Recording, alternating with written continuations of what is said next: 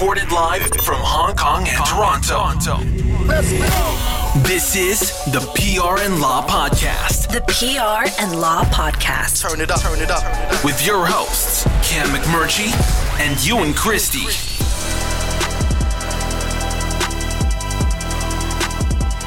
Welcome to episode number 14 of the PR and Law Podcast. I'm your host, Cam McMurchie, alongside Ewan Christie. Hello, Cameron. Ewan is an employment lawyer and partner at Duntroon LLP in Toronto, Canada, and you can find his firm online at duntroonllp.law. I'm a PR guy based in Hong Kong and publisher of the Digital Bits PR and Communications newsletter. And if you want to sign up for that, you can do so at digitalbitspr.com. So, if you enjoy the podcast, please tell a friend. It's a great way to get the word out there. It helps us out a lot, and we really appreciate that. You can also follow us on social media. We're on LinkedIn, Twitter, Instagram, and Facebook, and you can find us with the account name PR Law Podcast, all one word, across all of those networks. And we're also on YouTube as well, so you can subscribe to our YouTube channel and get the new episodes that way. We're also on Patreon, so if you would like to help us out, it really does help us out quite a bit. And you can get to Patreon through our website at prlawpodcast.com and click support the show. Lastly, we'll take your questions as well in an upcoming segment fairly soon. And if you have a question for Ewan or myself, you can post it on social media with the hashtag PRLawPod, PRLAWPOD. We have a ton of stuff set to go over today. Ewan, how are you doing? I'm all right, Cameron. I'm all right. I'm a little sheepish with the latest financial news that's come out about Canada and our projections going forward. Our debt has absolutely ballooned here. So how bad is it? Emergency measures. It's pretty bad. Canada's budget deficit is forecast to hit 343.2 billion. Wow. Which, to put in perspective, that's the largest shortfall we've seen since World War II. Wow. So, that's a lot for Canada. Yeah. It's pretty big, and for those economist nerds out there that might be listening that will understand the significance of this, our federal debt to GDP ratio is expected to rise from 31% to 49%, which is just crazy. It's just crazy. Yeah. And, Ewan and I were talking a little bit off the air just about the impacts of COVID, because that's, the main reason, right? Ewan, why the debt has ballooned. It's because there's a lot of sort of help being given to families who are struggling through the pandemic, right? Yeah. And, if in most circles anyway, obviously there's always going to be that segment of the population that's critical of the measures that have been taken by the government. But in most circles, the government has been seen to have done a pretty good job in sort of stepping up and providing emergency measures to keep people afloat, right? All those people that have lost their jobs have been, in many cases, getting, upwards of $2,000 a month from the government through the Canadian Emergency Response Benefit. So look, what are you going to do, right? It's sort of a coin toss. Either you let these people lose their jobs and effectively lose their homes or not be able to pay their rent, or on the flip side, you watch your debt completely balloon, your deficit balloon. So, Canada sort of chose to keep people afloat and carry that debt burden itself. And, other countries have chosen other paths, but I think countries that shall not be named. Well, yeah. And look, are we going to be paying for this for, effectively generations? I don't know how we're going to pay for it, Cam, but if the alternative was effectively to let working class people lose their homes, through this, then I like to think that our government made the right call. Well, this week was a bit of an eye-opener, I think, with COVID, because Hong Kong has been doing everything right, and if you've listened to the show a few times, you'll know that I've often talked about how we have no cases. We can go weeks without any locally transmitted cases, but that really changed in a huge way last week. Even today, so we're recording this on a Sunday, we had 58 new cases in Hong Kong. 13 of those have not been traced yet, and there were 61 cases yesterday. And so we're approaching 1,500 cases overall. But I mean, we've been at 1,100 cases for weeks. So in the last several days, we've basically added 350 to 400 cases.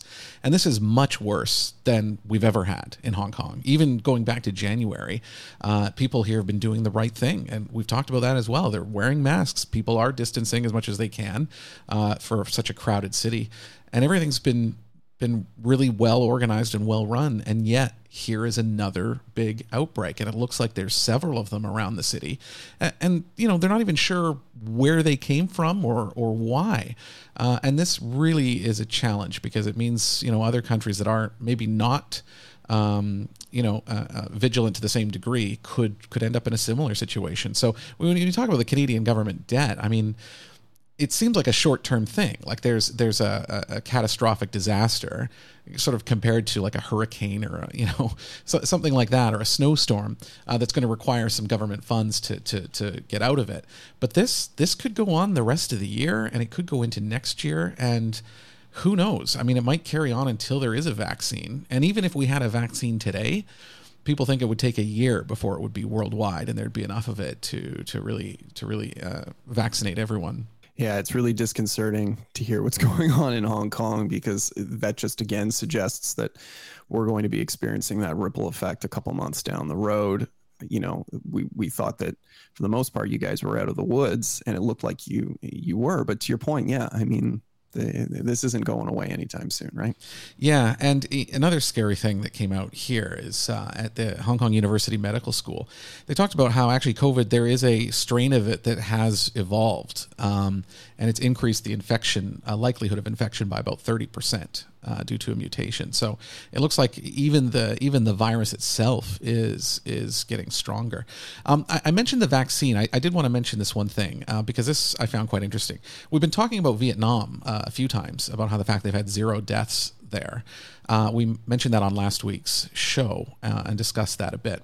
But Thailand has actually made a vaccine. They have created one, and it will be tested. They're testing it on animals in the sort of immediate term, but they intend to do 10,000 doses in November of actual people. So the first group will be aged 18 to 60. And those vaccines are going to be done in San Diego and Vancouver. Kind of surprised me Vancouver was on there. But that's a a positive development. But again, Thailand has even said this is for the Thai people. They're going to look after their own first. And this is why I think people expecting a vaccine and just kind of holding out and thinking it's going to come soon are mistaken. It's going to be quite a while before a vaccine is going to be so widespread that'll be available for everyone. And the last thing on this, Thailand also just 3,200 cases overall and 58 deaths. And you and I have been to Thailand together a couple times even. It's also a hot, sticky, crowded, crazy place. But even there, it looks like they've done a good job. Well, that's good. Hey, that's great. That's always encouraging to hear these sort of happier stories. I like that. Yeah, for sure. Okay, we have quite a bit to go over today. Ewan's got some excellent legal material. I think he's going to update us on a couple of issues that he's brought up recently. And then later on in the show, I am going to dive into the wonderful world of TikTok. So we'll get to that on the other side. Continue the debate with us on social media. Join us on LinkedIn, Facebook, Twitter, and Instagram at PR Law Podcast. All one word, PRLAW Podcast. Send us your questions now by email to askus@prlawpodcast.com. That's all one word, askus@prlawpodcast.com. Or on social media with the hashtag PRLawPod. That's hashtag PRLAWPOD. I wanted to go back to episode 11 where we were talking about, if you recall, Cam, the U.S. Supreme Court decision that was outlawing discrimination in the workplace on the basis of sexual orientation and gender identity. So This was the case where they were exploring the definition of gender and whether or not, or of sex rather, excuse me, and whether or not it was broad enough to encompass sexual orientation and gender identity. Ultimately, the court determined that yes, it was. So again, just to be talked about, Cam. Yeah, just to be clear. So that ruling means that you cannot discriminate on the basis of their sexual orientation. Is that fair to say?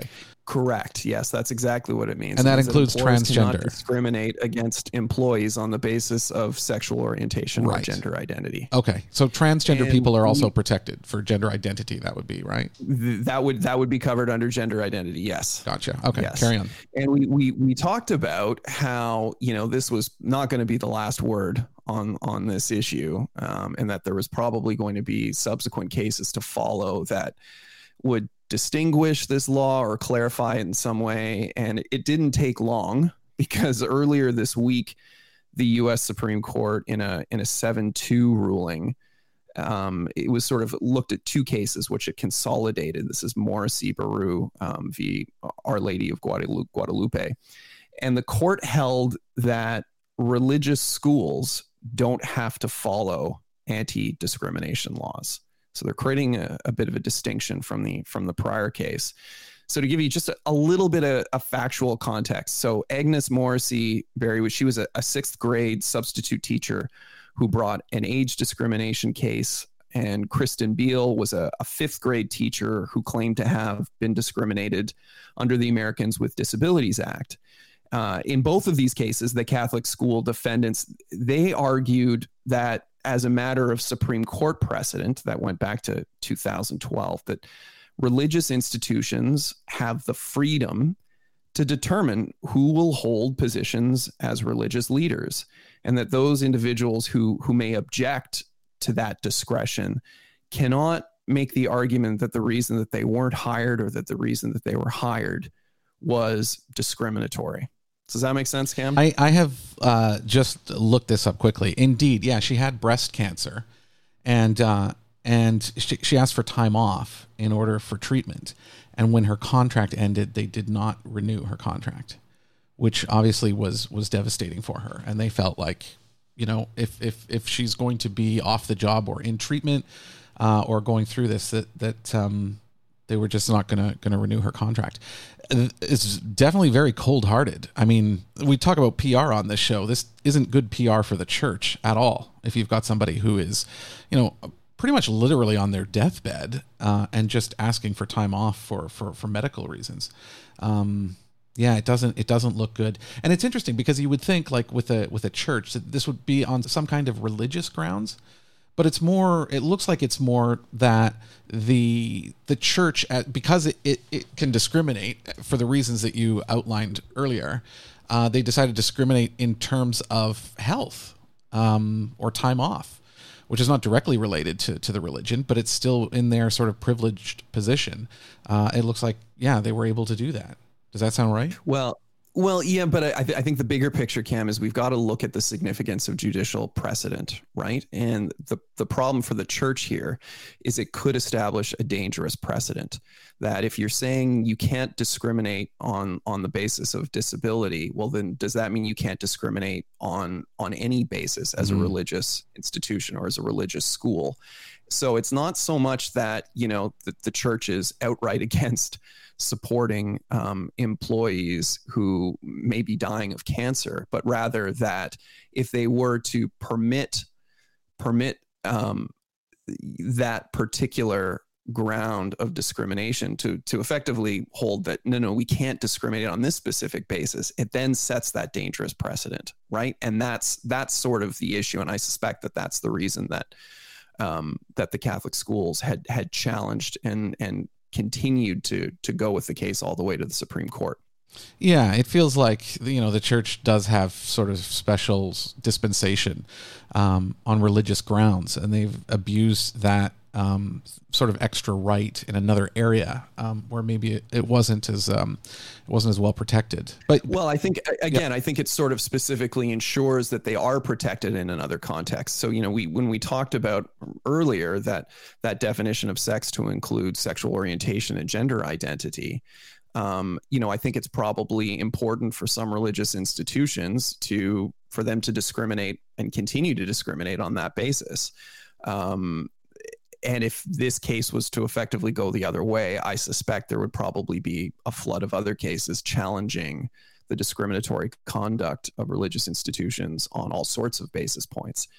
So again, it would set it from, when I say dangerous precedent, obviously I mean specifically from the perspective of a religious institution. I think obviously from the public at large, they may feel very, very differently about that, but that's not necessarily how the judiciary works, particularly in the United States, where, most of the Supreme Court relies on that textualist approach that we've talked about, where effectively they rely on the law at the time it was written, and they're not supposed to, incorporate or read in contemporary social context. That's not the role of the Supreme Court, or at least that's how a number of Supreme Court justices continue to see it. I did want to ask a couple of quick questions on this. First, so I mean, this is a case in the U.S., but what's the situation in Canada? I mean, how do religious organizations operate, and can they discriminate in Canada on religious grounds?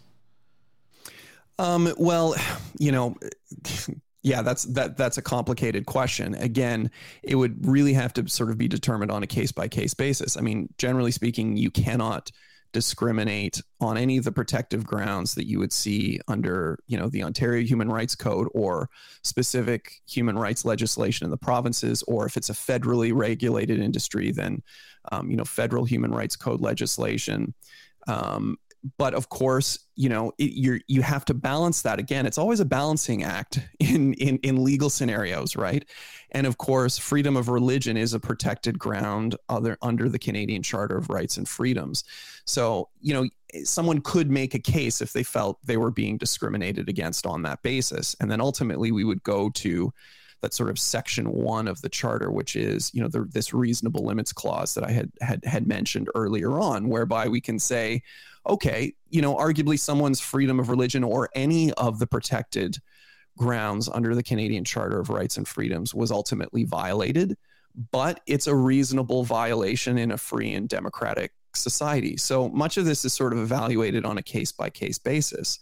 Generally speaking, employers shouldn't be discriminating on any basis, and could find themselves in hot water for doing so, be it for religious grounds or a protected disability, race, gender, sexual orientation, etc.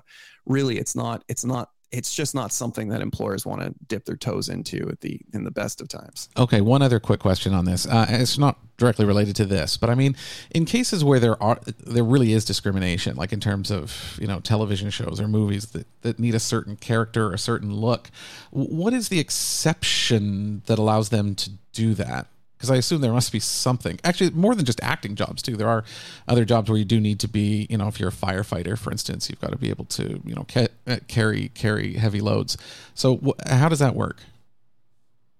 Well, again, this depends sort of on the jurisdiction that you're in. But, if you are ever, for example, prevented from, if you're a job candidate for a particular position or, an acting role, for example, you would have to be able to demonstrate that the decision of the employer not to specifically hire you was based upon a protected discriminatory ground under human rights code legislation.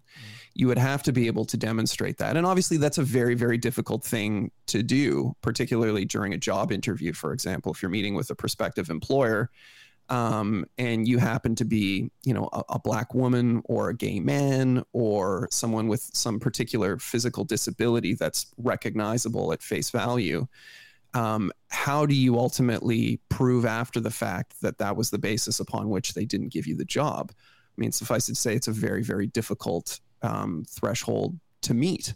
Mm-hmm. So can you take that, make that argument? Absolutely. Do employees and prospective employees do it all the time? Absolutely.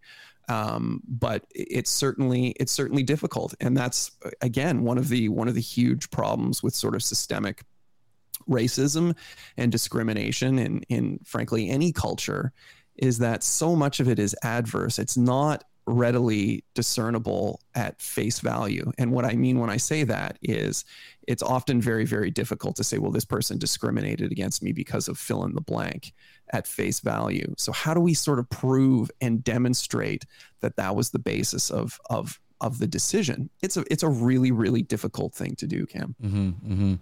Okay. And there was one other thing I think I wanted to talk about as well. Yeah, I wanted to sort of dip our toes back into something, and this was something we talked about in episode 12, Cam, when we were talking about David Heller and Uber. So that was that case here in Canada at the Supreme Court where David Heller was effectively trying to bring a class action against Uber to argue that he was an employee and not an independent contractor.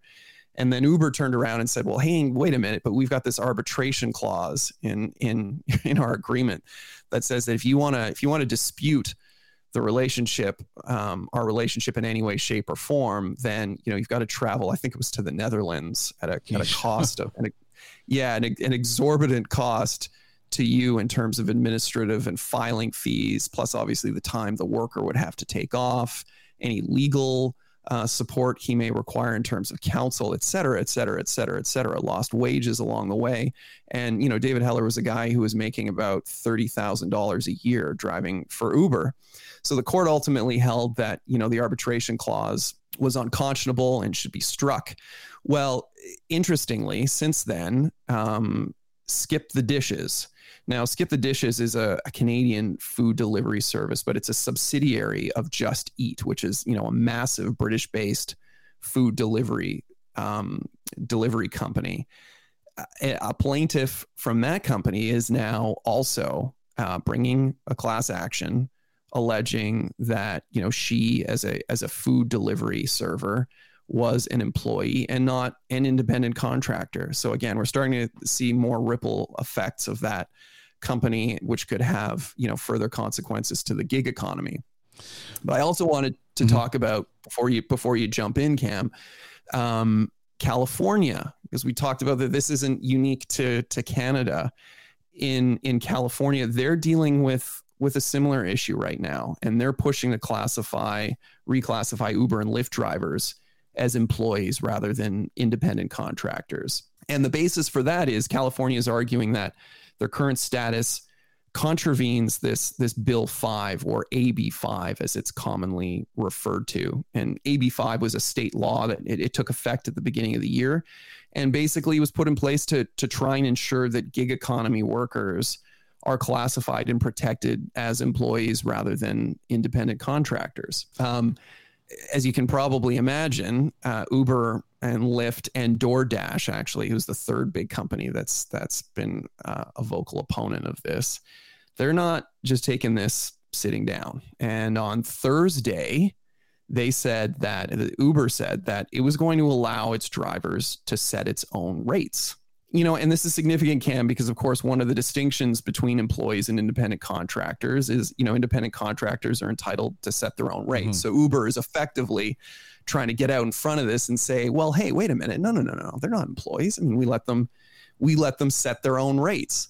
Unfortunately for the drivers themselves, the evidence seems to suggest that this has made things markedly worse, that their wages have dropped significantly because now drivers are effectively competing against each other, in kind of a race to the bottom rate wise. Wow. There's a lot to unpack there. Yeah, it would be a race to the bottom. I was thinking about rates the other day. I mean, I do take Uber here occasionally in Hong Kong. And obviously there's a wide range of kinds of vehicles that can come and pick you up. And Uber does have different tiers. But yeah, being able to set your own rate, I mean, it could apply to people on the higher end too, who have, large SUVs and things like that, which they could charge more for. But I guess, and this is really hard to kind of articulate, but I do worry about the opposite of happening of what was intended. So you mentioned that they're trying to make sure that gig workers are protected. And I worry that it's the opposite will be the result, because if the regulations are introduced to such a degree that makes it much harder, I wonder if there will be as many gig worker kinds of jobs around. And yes, Uber may need to then hire some drivers, but I think a lot of other people could potentially miss out as a result of that change. Similar to the setting their own rates, that kind of backfired, and it hasn't worked out well for the workers themselves. So I mean, these issues, I understand what you're saying and what the argument is for the workers. I do get that, and I do have some sympathy for that. But there's always pros and cons, and yeah, sometimes when you take action, you end up worse off. Well, yeah, I mean, it'll be curious to see how this plays out, because it's going to come to a head in November. Uber, Lyft, and DoorDash, they placed $30 million into campaign accounts. They're going to fund a ballot initiative campaign in an attempt to circumvent AB5. So this is known as Proposition 22. And we can post a link to Prop 22 on the show notes if anybody's curious to sort of look at it. And Proposition 22 would basically define app-based transportation and delivery drivers as independent contractors. So in other words, these companies are effectively trying to create a gig worker carve-out to this AB5 that was introduced in California, and Californians will vote on this in November. I do think that the companies that are involved in this, I mean, I can see why they're putting so much money into this campaign, because if workers are treated as employees of your company, this could upend their entire business model. This isn't a small change. I mean, this could have catastrophic effects on their business, and so I hope that's being considered. I mean, obviously that's not the employees' problem. I mean, they're looking out for themselves, as they should. But I think, the way the gig economy has grown, this is kind of a mortal threat to it, at least parts of it. Well, yeah, and it raises sort of, and I'm sure you'll find this interesting. It does raise an interesting question in terms of how we engage with all of these apps that we use and our relationship with these apps. I mean, in this case, Uber and Lyft, their chief argument is that their drivers are not workers of the companies, but rather users of their respective apps, which is a really kind of fascinating argument. Now, I ultimately don't believe that will hold up, but it is sort of an interesting question in terms of how do we define our relationships with all of these applications that we use and rely on a day-to-day basis. Yeah, this has come up before. I mean, is Uber a tech company? Like, would you call it a tech startup? I mean, it's not really a startup anymore. But I mean, I think that question matters, because in a way they're not. I mean, this is the oldest kind of transportation. It's drivers physically picking you up and driving you somewhere and dropping you off. I mean, there's nothing innovative about that part of the business. Yeah, I mean, I guess that's true. But, I think ultimately in this case, Uber and Lyft, I mean, they still maintain a fair amount of control over these drivers in terms of, their dependence on the app, where they're picking up passengers, when they pick up passengers, the rates, at least in most jurisdictions, until they were allowed to sort of set their own.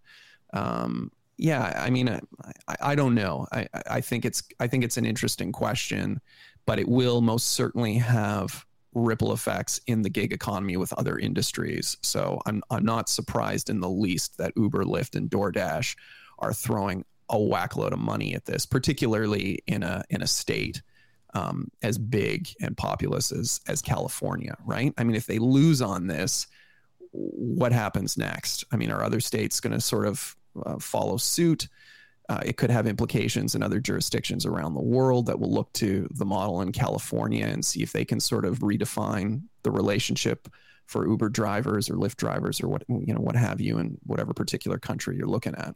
Yeah, we saw this with the auto emission standards. I mean, if California brings in sort of strict emission standards, then there's so many people there. It's such a large market that it does dictate for the rest of the country, basically, because car makers have to adhere to what's happening in California. Exactly. So that part is interesting. I had it's kind of cool because I actually did take an Uber yesterday, and usually if I take an Uber, I'm quite quiet in the backseat. Usually I'm listening to a podcast or something. But this guy happened to be quite chatty, and it turned out that sounds like he's quite a wealthy guy. He's got his family in Vancouver. And I asked him about driving for Uber, and he said he really likes it. He said, I'm an old man. He kept saying, I'm an old man. I can't do other things now. And he said, because his wife's in Canada, he's a bit lonely. And so he drives Uber. And I don't think he even needs the money, but I think he enjoys talking to people and sort of picking whenever he does want to do it, which is really cool. Like I see the benefit of that. But then at the same time, I think the current model obviously doesn't work for workers. So I'm wondering if we're trying to squeeze this into two holes, for lack of a better term, that aren't that relevant now, because it's very difficult to call them an employee, but they do work so often and so regularly that it's hard to call them sort of an independent contractor. Can we create a third kind of category where there are some levels of rights or some levels of protection? Because this does pertain to a lot of people, and it's only going to grow as sort of the app economy and the gig economy and things evolve.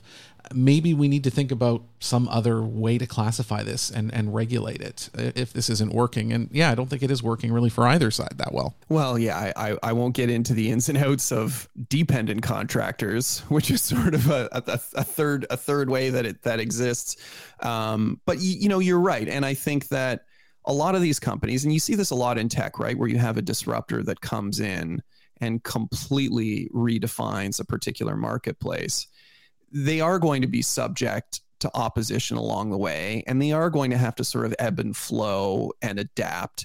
And, I love it or hate it. I think we can see that Uber has done that in most jurisdictions. I mean, they faced backlash effectively everywhere that they've gone, and have shown and proven to be adaptive, at least at some level, to whatever the particular legislative framework is in the jurisdiction that they're in. I suspect they will continue to do so. But these are the issues you have to deal with when you're sort of first to the marketplace in a particular model, right? Yeah, absolutely. Show your support to the PR and Law podcast by making a one-time donation or setting up a subscription with us on Patreon. Every little bit helps us keep the lights on and bring the show to you each week. If you'd like to chip in, please visit prandlawpodcast.com. That's prandlawpodcast.com. Click support the show. Thanks for helping us out. I'm a savage. Yeah. Classy, bougie, ratchet. Yeah. Sassy, moody, nasty. All right, Ewan, are you familiar with this song at all? What's happening? Bitch, I'm a savage. Yeah. Classy. No, I don't think that I am. I guess that you would not be, but I can tell you, that tells me you've never used TikTok. This is just one of the songs that shot to fame through TikTok. And I mean, another one is Old Town Road by Lil Nas X and Billy Ray Cyrus. TikTok is huge, and it's now sort of punching at the weight class of Facebook and Google and companies like that. But they are a Chinese company, which has created some problems for them. And actually, we're going to get a quick update here from Bloomberg, which can tell us a little bit about what's going on. Wells Fargo is now asking its employees to remove the TikTok app from their work phones because of security concerns. The bank says it's ordering the move due to concerns about TikTok's privacy and security controls and practices. TikTok is owned by the Chinese company ByteDance, and the White House has expressed concern about privacy and security issues related to it. Yesterday, Amazon sent out an email telling its employees to delete the app, but then said later that message had been in error. TikTok has repeatedly denied allegations it poses a threat to U.S. national security. All right, Ewan, do you know anybody who uses TikTok a lot, or have you opened the app? Has it come up at all in your circles? Well, Cam, I haven't really left my house all that frequently over the last few months, except to kind of drop into my office every now and then to do some work. So no, not really. I mean, I've sort of interacted with it through Twitter, but not through the app itself. Okay. Well, I want to get into TikTok today because I think it's a fascinating company, and I think its communications have also been very different to some other companies. And so I want to get into that, but I do want to talk a little bit about the app's history, because there's the potential that people listening to the podcast might not be as familiar. If you're not 18 years old, you probably don't know the app very well. I do want to say also, though, before I start, that some of this content is quite closely related to my day job at Tencent. So everything I'm going to say in here, this is my own disclaimer, is my own opinion for sure. This does not represent the company I work for, because in some situations, the company Tencent and ByteDance are kind of in the same boat. ByteDance, Ewan, is a Chinese company, as you know, and it actually launched the app called Douyin in 2016.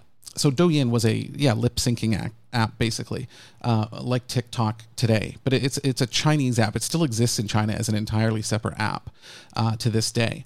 And it wasn't until 2017 that ByteDance launched an international version, and that didn't catch on either until ByteDance purchased Musical.ly. I'm not sure if you were familiar with that, but it was a musical, also kind of a lip syncing app. That wasn't that popular, but it also wasn't nothing. And ByteDance bought that in August 2018 and turned it into TikTok. And that's when things really got going for them. Now, it has become a huge business. ByteDance has also created some other apps along the way that are also doing fairly well. So it's a big dog now. It's a legitimate, large, technology unicorn. The app has been downloaded 2 billion times. So we're talking Facebook levels here. It has launched the music careers of the song I played earlier, and it recorded $5.6 billion in revenue in the first quarter of 2020. So this is a mega business, and analysts believe it's probably worth $150 to $180 billion. There continues to be talk of it listing in Hong Kong or in New York. So I mentioned some of the other apps that it has. Toutiao, which is a news aggregation app. It's just huge in China. Xigua, a video app. They've got social networks in India and in Indonesia that are both popular. It also has Top Buzz in the United States, which is a news app, which actually it's not bad. I've used it. I've kept it on my phone and I check it from time to time.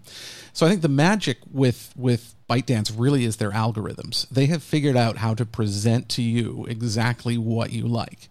And even if you scroll through TikTok, it's pretty incredible about how that works. Of course, nobody knows the secret sauce, but obviously it's a big competitive advantage for them. So this all sounds great. Big tech unicorn, doing well, popular, tons of media attention, everybody loves it. Great. Not quite great, because it's a Chinese company. And we have talked on this show many times about the geopolitical situation right now with Donald Trump, with China, with the trade war, not to mention social media coming under the gun, data privacy, data security, et cetera, are big deals. So there has been a lot of talk in the United States about TikTok and potentially banning it or restricting use. I know the U.S. government asked their staff to delete TikTok from their phones. So did NASA. Amazon sent out a letter on Friday asking their staff to uninstall it. But again, that was a few hours later, they came back and said that was an error, that email went out to their staff. But we can see that this is starting to happen. And the biggest incident of this nature was on June 27th, so towards the end of last month, when India banned 59 Chinese apps all at once. So you'll recall India and China had a border skirmish. So tensions are high between those two countries. But this was the first time a country just sort of carte blanche just blocked a whole slew of apps from different app makers on different topics. Some are games and some are social, and one is TikTok. So it's a big deal, and some of them are Tencent apps as well. So WeChat, QQ, apps like that got tied up into it. So I've been very busy dealing with this issue because the apps are no longer available in India. Follow so far, Doc. Yeah, I think I've got it. I think that makes sense. I mean, but also in terms of India, it's almost misleading to say a country. Because the market India is just such a massive market, and it's such a densely populated country that I suspect that's got to be a huge hit for all these Chinese apps to take, and losing that marketplace. It is. In fact, by number of users, it's TikTok's biggest market. It's been a huge hit there. And there were some analysts saying that the company probably lost $6 billion in value just because of the block in India. So it is a big deal. Wow. But the PR side of this, Ewan, is quite fascinating. So not long after the ban happened, there's a number of Chinese companies that are kind of laying low to see, what happens. It's obviously a political issue. It's not really an app issue per se. But TikTok put out this statement. I will link to it, but I'm just going to go through it now for you so you get an idea of what they said. So here's the quote. The government of India has issued an interim order for the blocking of 59 apps, including TikTok, and we're in the process of complying with it. We've been invited to meet with concerned government stakeholders for an opportunity to respond and submit clarifications. TikTok continues to comply with all data privacy and security requirements under Indian law and have not shared any information of our users in India with any foreign government, including the Chinese government. Further, if we are requested to in the future, we would not do so. We place the highest importance on user privacy and integrity.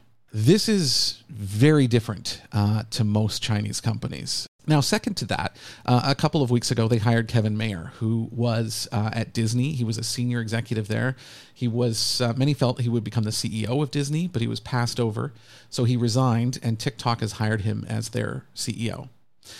So now they have a large office that they opened in Mountain View, California.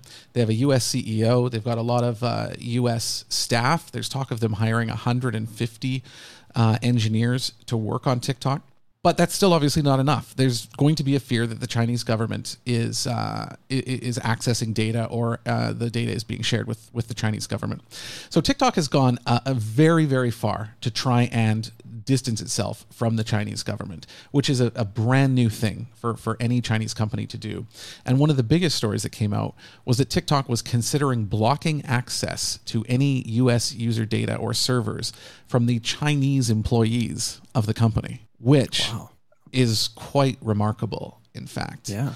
And also talk now of just splitting off the company or moving its headquarters from Beijing to California, because they seem very, very determined not to allow its Chinese heritage to negatively impact the business.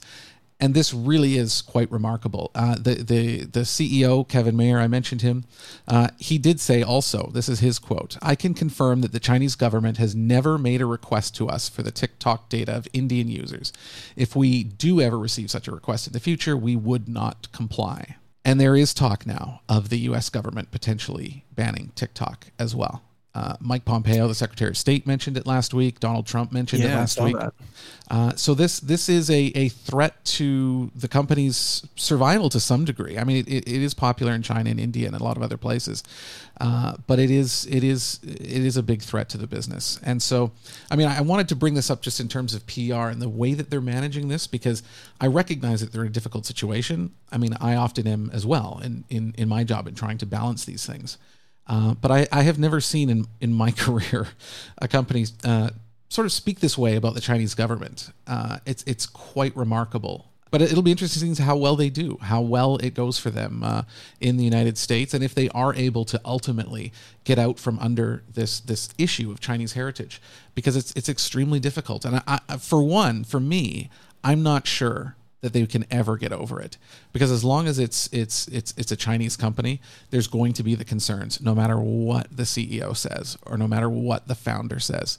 I think it's just too difficult to overcome. Well, yeah, I mean, if the Chinese government ultimately requests that data, I mean, what are they going to do? Saying, well, we wouldn't grant that request. I mean, first of all, would the public at large ever know that request was made? I mean, it's not like it's not like it would be something you'd read about in a newspaper.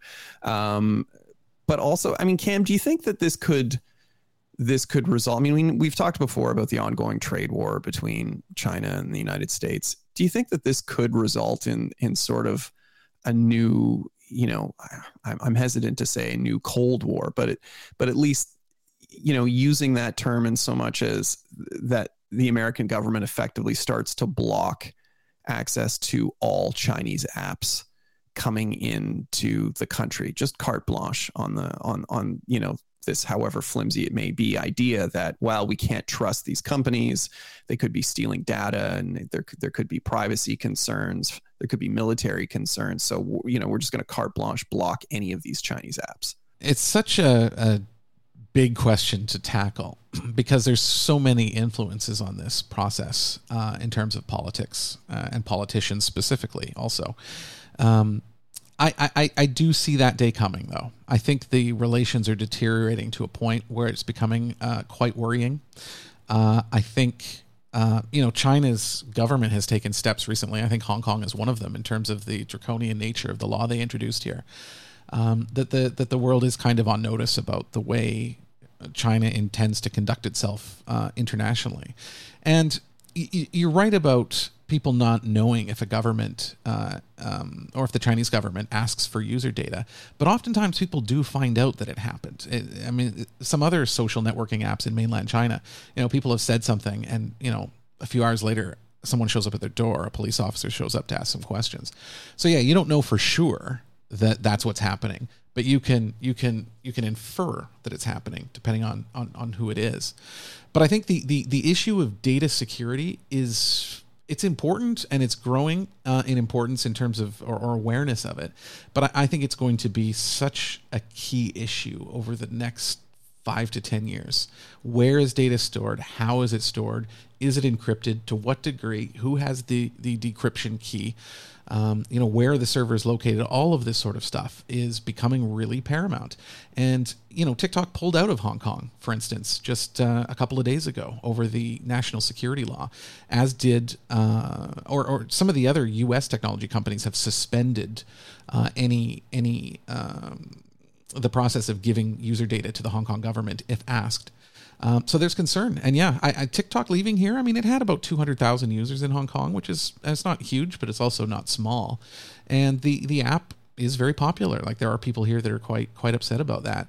But to your point, it does feel a little bit like the battle lines are being drawn, that these are the kinds of apps that we just do not trust. And with the sophistication of technology now, even if someone's assuring you that this is the process, you can never really be 100% sure.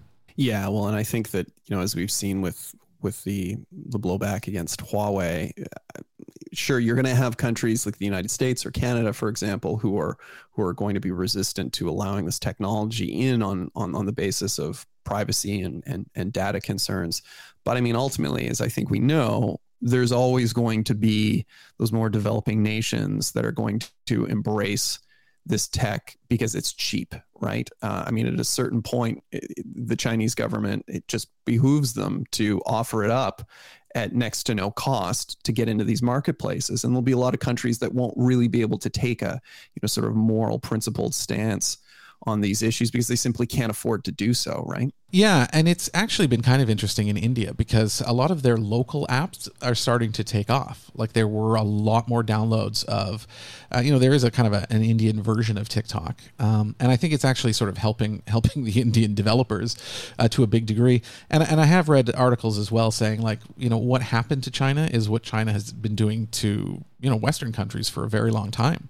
All of the U.S. social media apps are basically blocked in China, along with a lot of media apps, and this is the first time China's had to face a company doing that to itself, which is a big change. And I think it's going to happen more. I think, not to be alarmist, but there was another article last week, I was going to bring this up in the recommendations, about the U.S. going into Taiwan, and that happening quite soon, and it being repeated over and over among the Chinese leadership. And so you look at the way and the direction the world is headed in terms of these conflicts, and I think information is too important now. It's something we have to think about. I feel like in the early days of tech and the internet, it was fun. It was a free-for-all. Everybody was signing up for everything and sharing information and photos and all of that. And that's kind of, that innocent time is gone. I mean, people are starting to learn, like, what is this data? How are they using it? You know, why is it so valuable?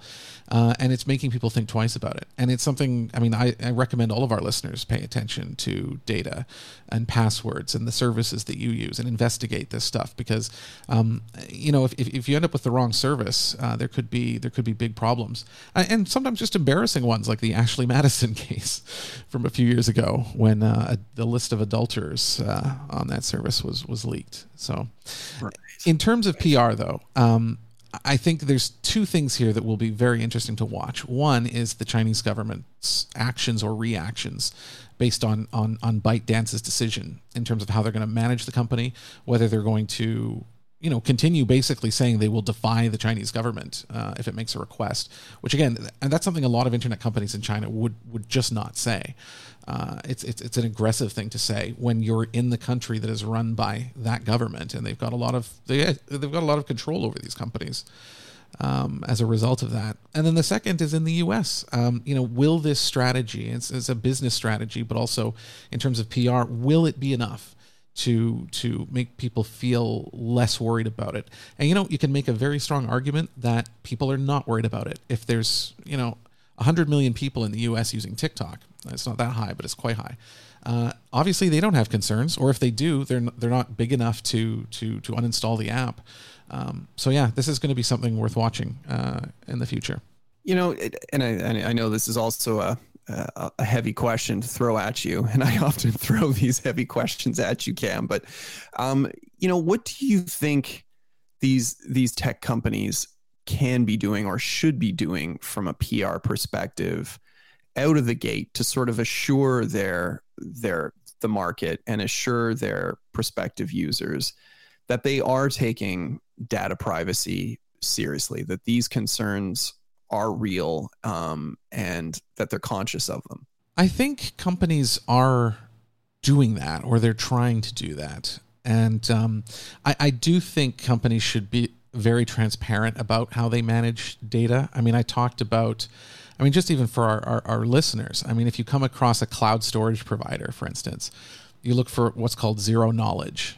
So if something is encrypted, like WhatsApp, for instance, you send a message, it's encrypted. It's very difficult to get the text of that message or see what it actually was because it's scrambled to such a high degree. But at the end of the day, you know, WhatsApp could decrypt it itself.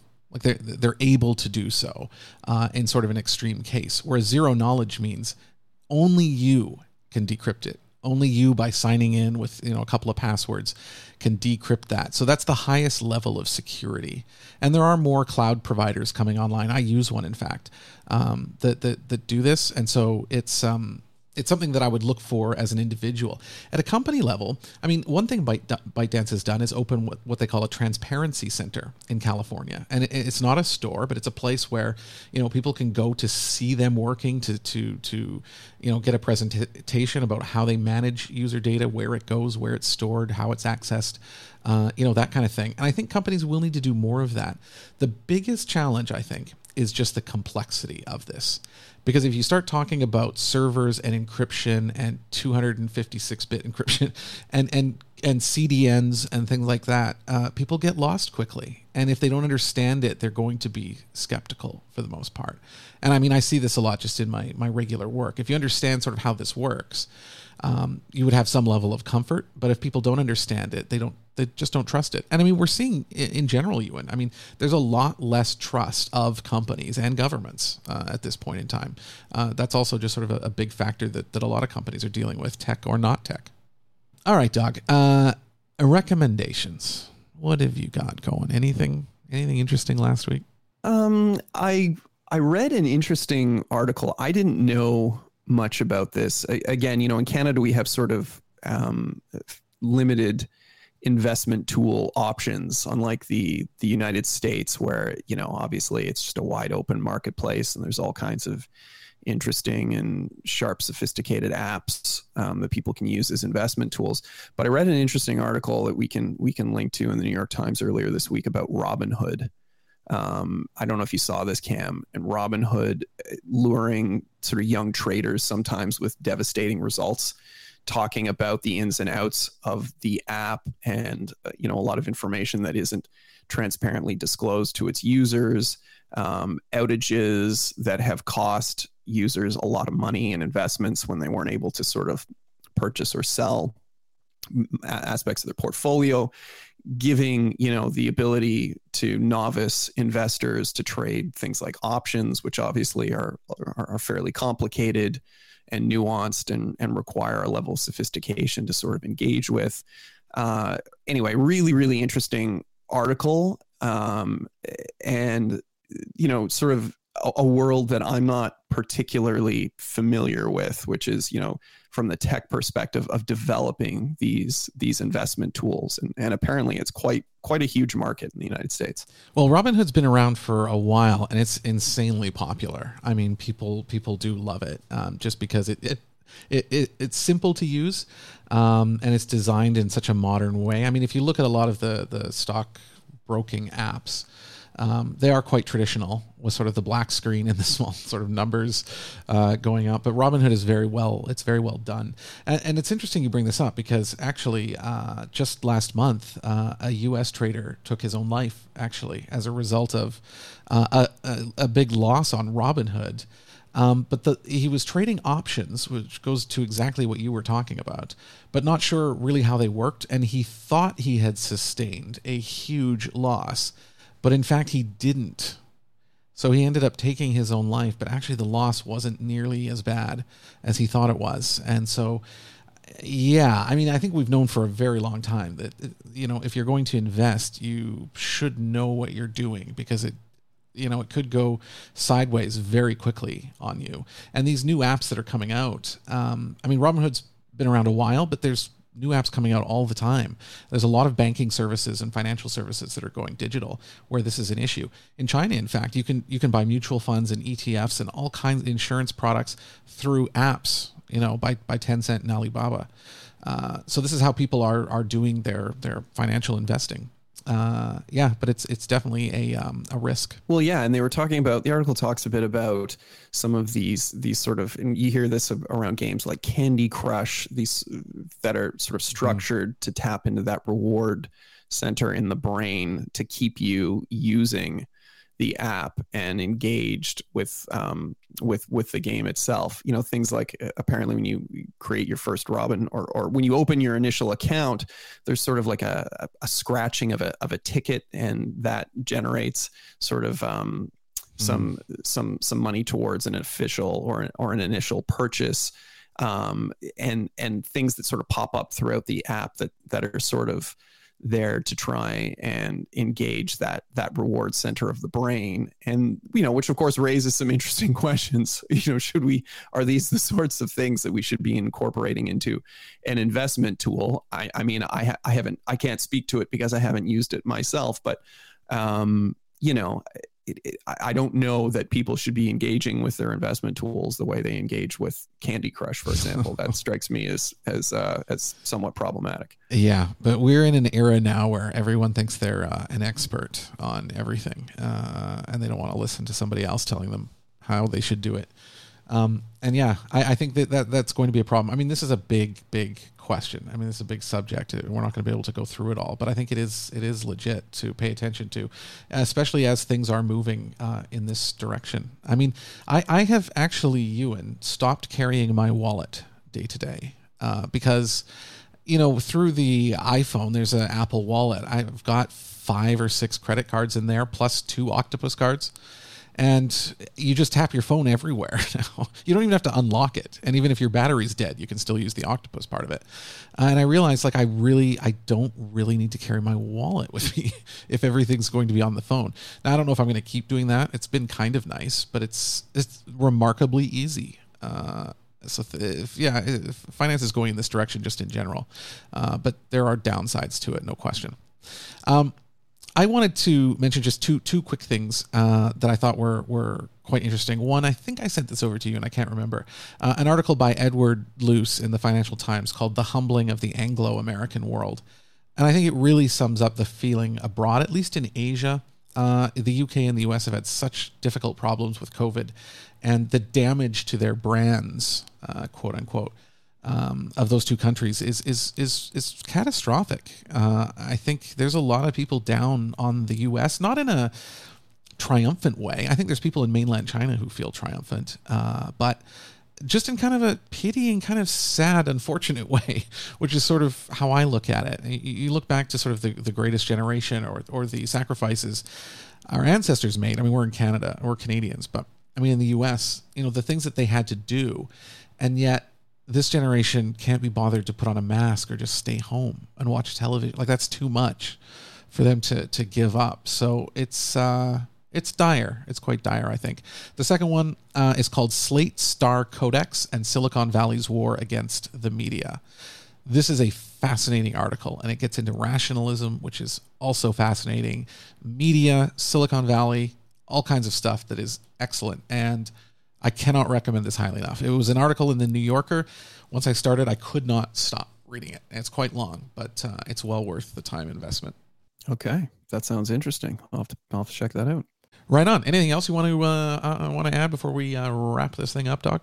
No, I think that's it. We just like every week we crammed a lot of stuff into our just barely hour plus, right? I know. I feel like we're just racing through sections now, but I think it's good. It's good to get more and more different kinds of content on here, so that's good. But also, for the listeners, if you've got any ideas for us, things you'd like us to talk about or take a look at, or an article that you came across that deals with employment law or PR or anything really, absolutely tag us on social media at PR Law Pod, PRLAWPOD. Lastly, if you enjoyed the show, please tell a friend. That helps us get our name out there a little bit more. We appreciate it. And of course, social media. You can find us on social media at PR Law Podcast, and you can subscribe to our show on YouTube as well. So another week has come and gone. Thank you so much for listening. For you and Christy, this is Cam McMurchie. We'll see you next week.